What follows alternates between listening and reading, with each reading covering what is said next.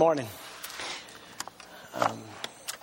It's a privilege to be back. I was sharing last night. I don't always get invited back to someplace again after my first time. So thank you for being courageous and allowing me to come. The joy of praying for this church has remained constant with me since first meeting the Mullets and then being asked to come up here a couple of years ago. And it's just been a delight to hear what God is doing here, and to be in this new building is a privilege to me, a testimony to God's faithfulness and to your vision. Beautiful building, and I'm glad that you let me come back. I want to echo what Dwayne said. I travel a lot, and at the racetrack we have a worship experience before the race, a couple hours before the race each week. And so in a way it's like being with the same church all the time. We're just in 38 different cities. We just travel a lot. But I know that you appreciate this, and I don't know the rules here in this congregation. So I'm going to ask you to do something that I hope is not breaking any rules. But I hear a lot of worship leaders. Rarely do I hear lead worshipers, and there's a difference. Your group here is blessed, and you get to experience that with them week after week. I want to echo what Dwayne said about them, and I think it would be fun if it's allowed that we ought to just clap for their talent and for their hearts and things, and so.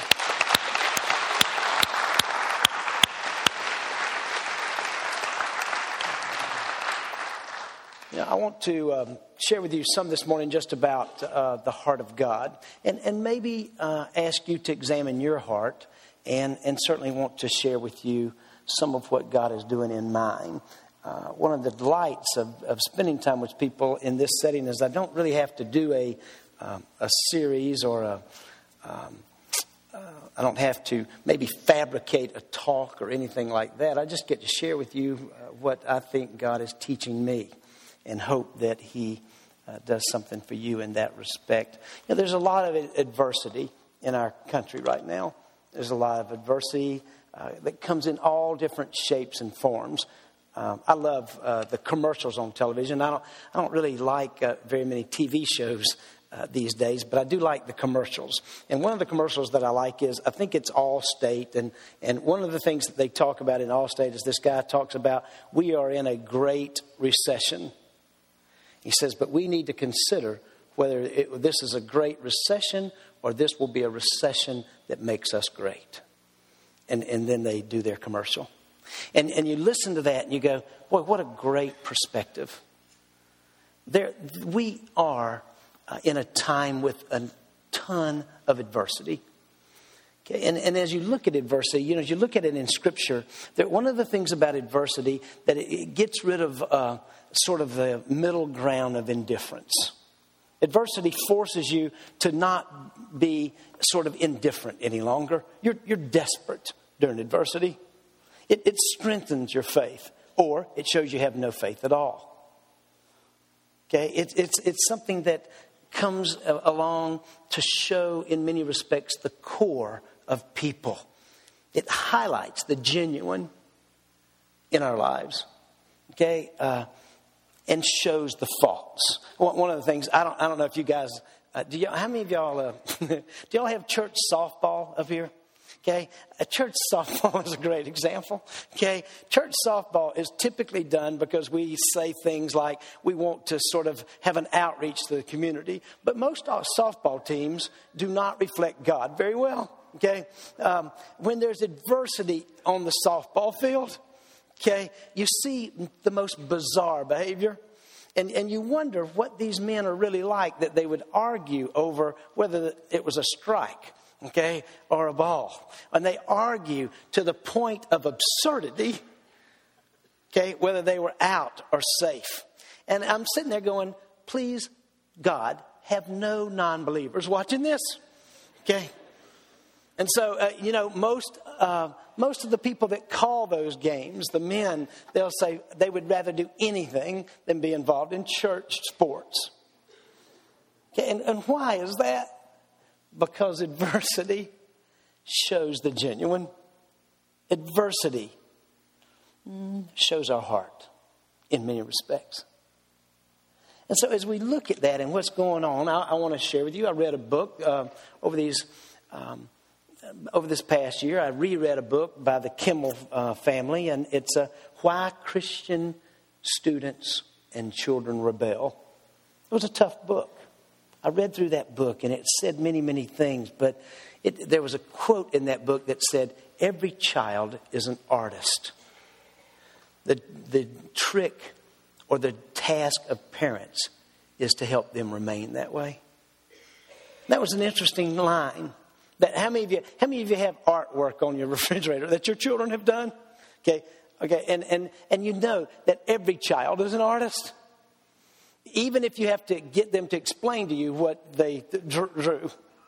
Okay, I go, oh man, I love this. And what would you say this is? And they'll say, oh, it's our vacation at the beach. And I go, yes, that is exactly what I see. Okay, and so, but every child is an artist. But T.S. Eliot says in his poem, The Rock, he says, where's the life that we've lost in the living? It's a great line. How do we lose that expression, that joy as children? And why do Christian children seem to rebel so much? Westminster Newsletter came out, and the man that founded the school said, my whole heart is in this institution and the cause that it represents. And I pulled back and I went, what could I say my whole heart is in? What have I really put my whole heart in? And the cause. Over the last couple of years, as I had a chance to spend more and more time with Paul Newman, and as we prepared for his death, the week of his death, I've never been with a man that demonstrated more Christian traits and yet would not embrace Christ in my entire life. A man that could be a model in many, many ways to the church and how we should behave, and yet could not embrace Christ as a Savior. Now, by God's grace, there may be something in that last moments prior to his death. But if that did not happen, then he will be separated from God forever. And so as we went through that together, I started looking in a different way at what really has my whole heart. What should have yours? I had a chance to do a funeral this recently, and by a man named Click. Click was a legend in the Harley Davidson world. When we met, I'd already heard stories about him from coast to coast. The brightest light, in many respects, I've ever met. And then he was killed on a Harley on the way to Sturgis. Thousands of people came to the funeral. They hired police officers in the city because of so many motorcycle gangs coming. From the chairman of Harley Davidson to people that he'd met just in all of his rides across the country. The leading seller of Harley Davidsons in America. And I laughed and smiled about our time together over that last year as he wrestled with the things of God and came to Christ. It warmed my heart. The other extreme of what Paul Newman's death did. Missing Click, but knowing with assurance that he goes to be with the Father. So those are the types of things that have been happening in my life. And I assume many things like that in yours. So it makes me come back and ask again, what is the heart of God? And what attitude does that heart produce? And what actions do we see in the Scripture? Last time I was with you, we went through I had you do a little experiment. I don't know if you'll remember or not. I don't expect you to remember something that we did a couple of years ago necessarily, but we talked about a book called Sway, and I used an illustration from Ferris Bueller's Day Off. And the book Sway talks about how rational people sometimes get moved to do irrational things. And it uses, how many have seen the movie Ferris Bueller's Day Off? Anybody seen that movie? Okay, kind of a funny movie about high school and cutting school and all this kind of stuff. But it said there's basically 4 kinds of people. Okay, and I think that was true.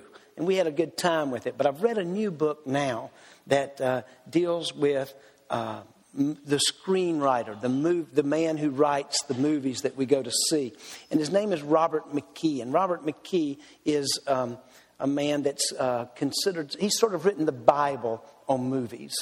Okay, and the title of his book, it's kind of long, but Story, Substance, Style, and the Principles of Screenwriting. Almost everybody that has won any award in movies has gone to this guy's class. He used to be the head of the movie department at UCLA. Now he travels all over the world just doing what he calls a story seminar. But this is what he says. When you go to the movies, there are basically just a couple of ingredients that make it be a good movie for you. Or when you read a book, there's a couple of ingredients that make it a good book. And this is what he said. There must be a character that you can relate to. Okay, does that make sense? There must be a character that you can relate to. Now begin to think about, how many of you, if I were to ask you if you have a favorite movie, how many would be able to raise their hand? Or you have a couple of favorite movies? Okay, how many of you have a book that you go, man, I loved that book? Okay, or even books of the Bible, that if I were to say, what is your favorite book of the Bible? Okay, typically, there's a character there in that movie, in that book, in the scriptures. We looked at Nehemiah yesterday with the men. Okay, there's a character, and the character has to have a conflict that they are willing to make any sacrifice to overcome. Okay, now think about it for a minute. I love the movie Braveheart. William Wallace had a conflict with England. Okay? And he was willing to overcome any sacrifice to accomplish the freedom of Scotland. Eric Liddell in Chariots of Fire. Even the movie The Notebook, which my wife forced me to look at. Come on, you see movies all the time, honey. Please don't make me watch that movie. Because I knew she was setting me up. I knew that it was about love and romance and something she wanted me to see in that. But there was a young man that had a love for a young woman. They overcame all sorts of conflict to end up together. And then he made self-sacrifice after self-sacrifice to sit with her as her illness took her life. And when you watch The Notebook, even though I don't say this very often, and if you're taping this, you'd have to edit it out, I wept. As you watch movies that unfold like that, you can be at a movie. Blindside is another good example. Leanne Toohey, a godly woman in Memphis, sees a young black boy on the side of the road, asks herself a question: am I a good Christian? Over a period of time, they invite this boy into their home. They adopt him. He becomes a professional football player. It's a wonderful story. But they had a character that had to overcome a conflict with great sacrifice.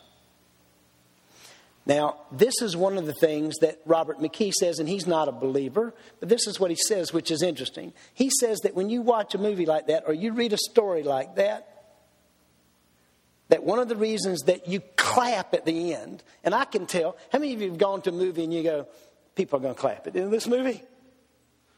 Okay, even if something as silly as Avatar. Okay, which don't get me started on that movie. Theologically, it's a mess, but special effects were fun. Okay, but even Avatar, you're going, man, I can relate to that character, even though I'm not a little weird about this whole turning blue thing. Okay, I can relate to this character, and he's willing to overcome any sacrifice to accomplish his goal. And so sure enough, I'm sitting there and people start clapping. And here's what Robert McKee says that's interesting. He says, but the reason that is true is because down deep inside, every one of us say, that's the way life ought to be. That's the reason we clap. Down deep inside we go, whoa. That's the way love ought to be. That's the way a man's character ought to be. That's the way a family ought to be. Now, ironically, without realizing it, Robert McKee has explained the gospel. There's a character in the gospel, God in the Trinity, that has to overcome a conflict, our sin. And he's willing to make a personal sacrifice to die on the cross so that we might have life with him and overcome that conflict and live the way we ought to live. Free, empowered. So here is the basic premise that I'm trying to get across right now. People ought to clap about your life, and you ought to live in such a way that people go, I want to be like that. I want to be like that. How do we get there? What is the basic ingredients of living like that? I want to look at a passage that all of you know. It's in Luke 15. It's the parable of the lost things. Probably one of the most famous stories of all in that particular passage is the prodigal son. It's a passage that deals with 4 lost things, and I just want you to see it so that we see a paradigm established in Luke 15. It's a great gospel, Luke, written by the only Gentile to write a book in the New Testament, in the Gospels there. He was a doctor. He was a keen observer. He was writing to the Greek audience. And the Greek audience was looking for the ingredients to make the perfect man. That was their mentality. So Luke comes along and he writes this gospel. It's so funny, though. It's really mistitled. I'm a little concerned when we just say the prodigal son, because the emphasis is really not on the prodigal son. The emphasis really is more on the older brother, but also on the scribes and Pharisees. In the first 2 verses, it says, now all the tax gatherers and the sinners were coming near to him to listen, and both the Pharisees and the scribes began to grumble, saying, this man receives sinners and he eats with them. Okay, it wasn't so much that they weren't really bothered that the sinners and the riffraff would listen to Jesus. What they were bothered with is that he would spend time with them. They didn't care if he came to listen. If they came to listen, it was when he would hang out with them. That bothered them.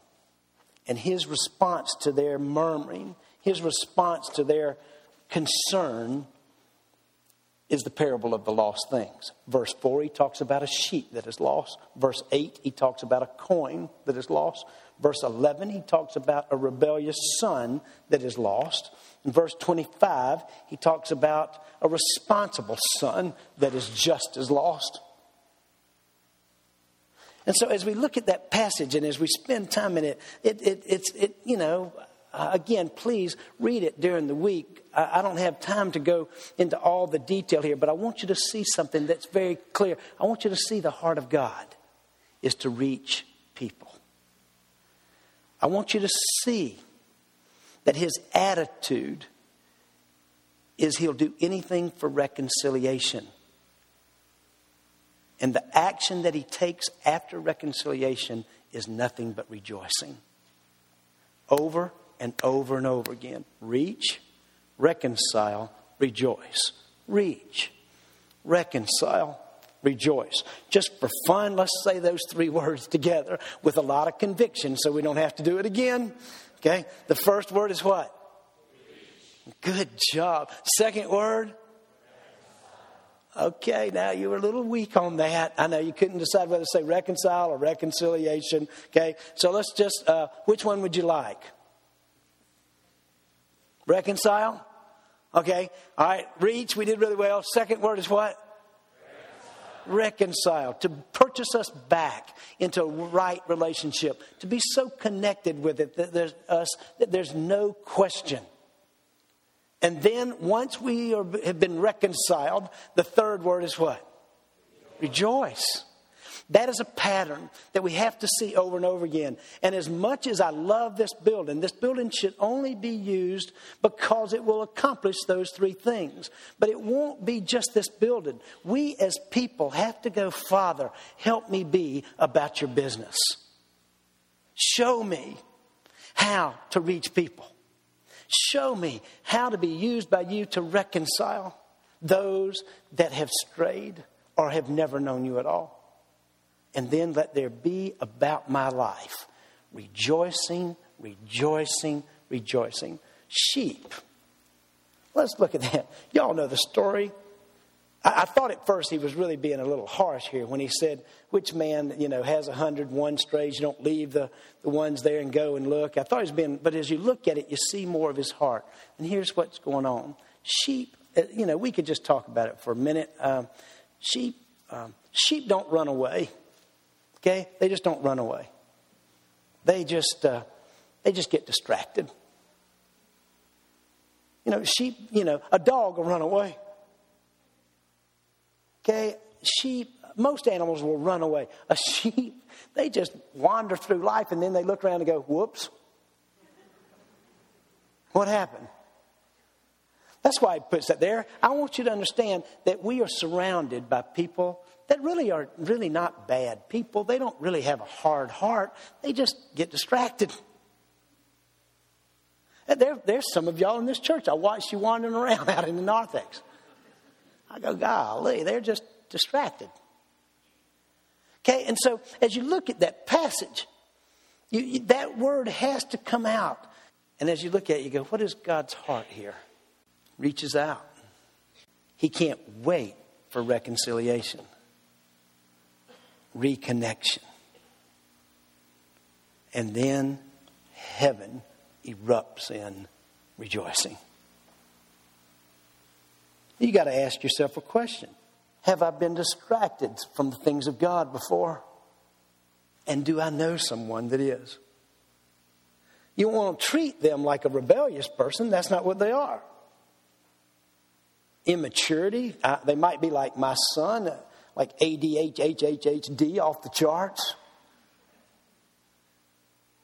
Okay, but they just are distracted. They have what I would call, we have so many illnesses in psychiatry these days and psychological circles, but they have destination sickness. They just forget where they're going. Okay, that's why I have a Garmin. I turned the voice off because I got tired of being scolded all the time. I just, turn around, and if I'm expecting the Garmin to say, you are stupid. Recalculating. I go, I get it. But we need sort of a spiritual GPS, don't we? That just sort of says, hey, get back on track. Recalculate here. Make a U-turn as soon as possible. I got tired of that one. But spiritually, that's what we need. Sheep. That's what Click was. Everybody said he was rebellious, but that wasn't the case. I spoke one time at we were riding across the country on Harleys and with the Petties raising money for their children's hospital, and a bunch of us were together. It's a wonderful time. We do about 3,500 miles quickly. And I first met Click, and Richard Petty came up to me and said, would you like to share the gospel with these riders? And I said, okay. He said, hey, it's like throwing you to the wolves. I said, well, I'd like to try it.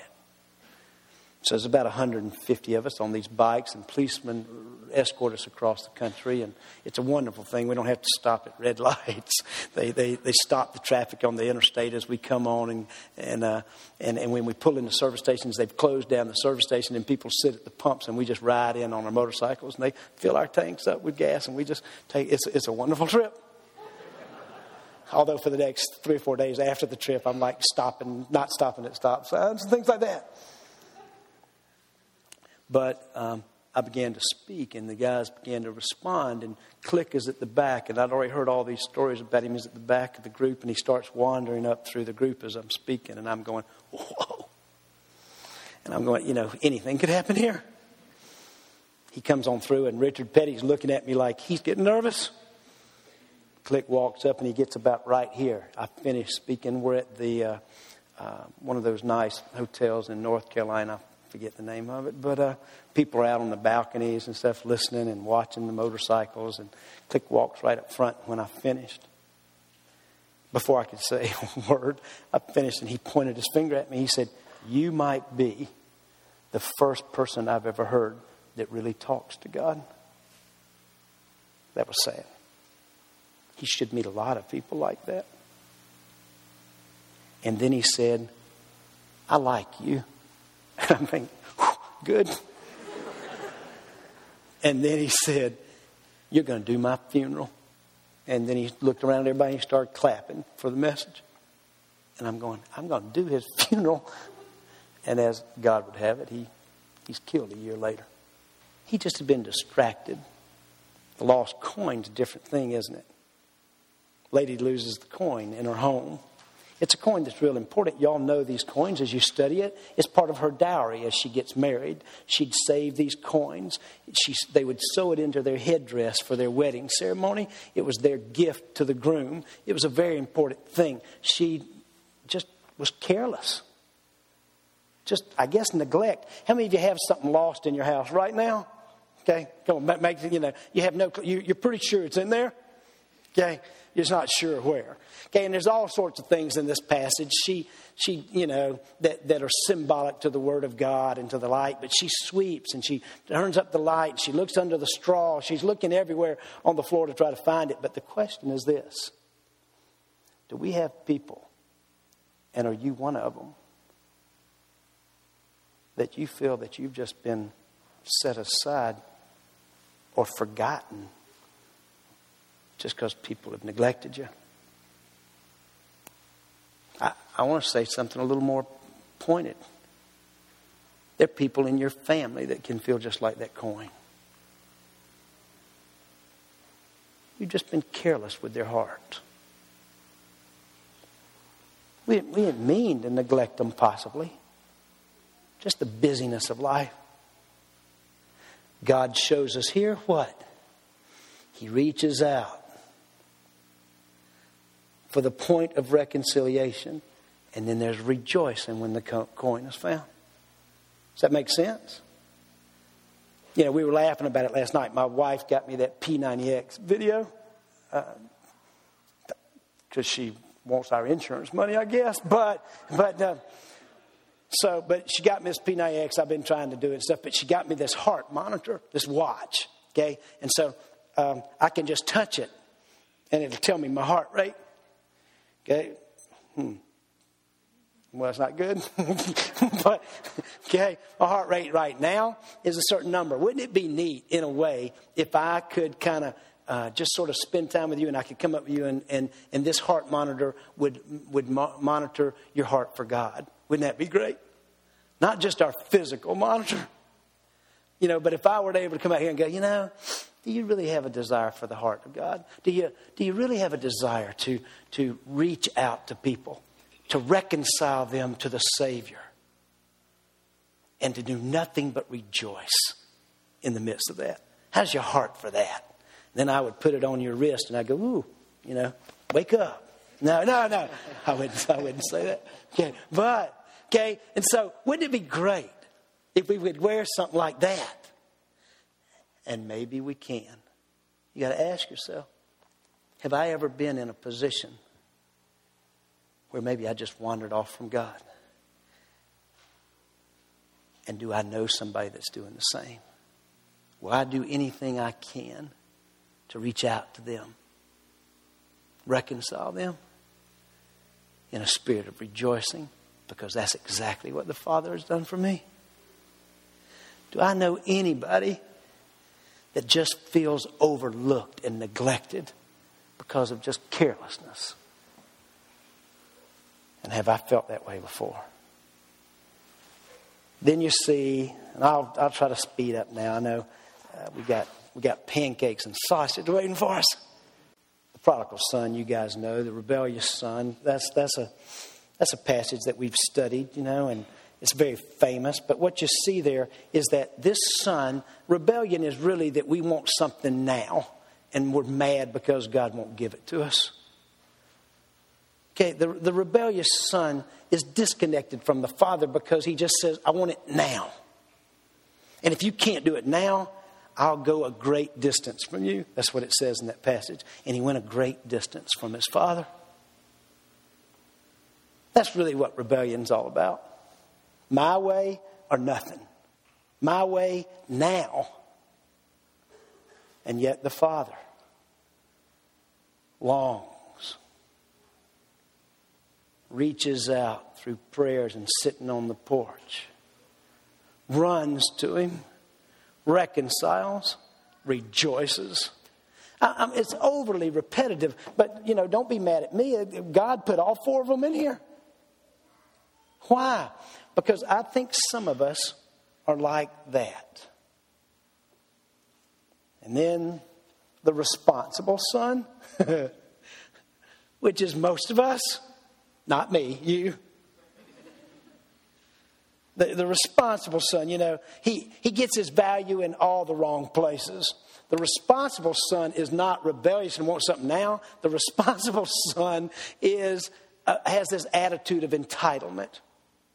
There's nothing like a responsible person. Okay, they work hard. They know they work hard, and they seem to. It sort of just produces an attitude of looking down on anybody that doesn't do the same thing. I see it in the church all the time. It's just sort of like we just sort of get this air about us. We're doing it right. Look at them. And we begin to develop this attitude of entitlement. Because I'm doing it right, I should get some special favor from the Father. And if I can't get it from the Father, I ought to get it into church at least. Don't you see that in this passage? It's unbelievable. And so, guys, again, God reaches out. He goes to the responsible son. He says, oh, come on, let's be reconciled and let's rejoice.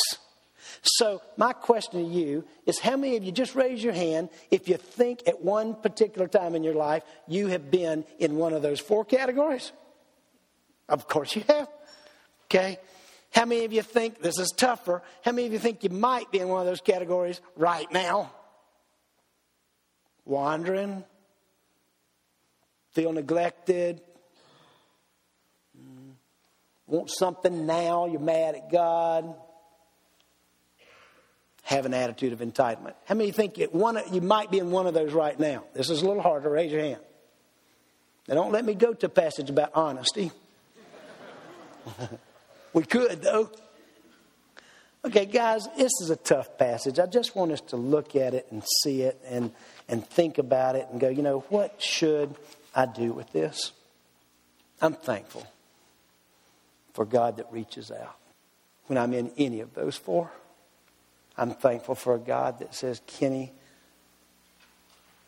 nothing about one of those four areas can keep me from being reconciled with you. Let's go party together. Let's rejoice. Right after Click had said that about his funeral. Now I'll end with this story and we can close our time together. But right after I had shared that, we tried to talk about the gospel and he was very hardened. Probably was one of each one of those. We started spending some time together and I started talking to him about how God can overcome any of those conditions and reconcile us to himself. And then he got it. He embraced it. One of the funniest times was when he won a trip from Harley Davidson. They sent him to Rome, and as he was in Rome, he had a chance to go to the Vatican out front and wait and listen to the Pope come out. And so I'll never forget, he came back to me, he said, man, I went to see the Pope, Kenny, and he said, you're my favorite pastor. He said, but he might be my favorite preacher. I said, really, the Pope? He said, yeah. He talked for less than 2 minutes. I didn't understand a single thing he said. He said, but I'm pretty sure that as he was looking out over the crowd, he went, hey, there's Click. God loves you.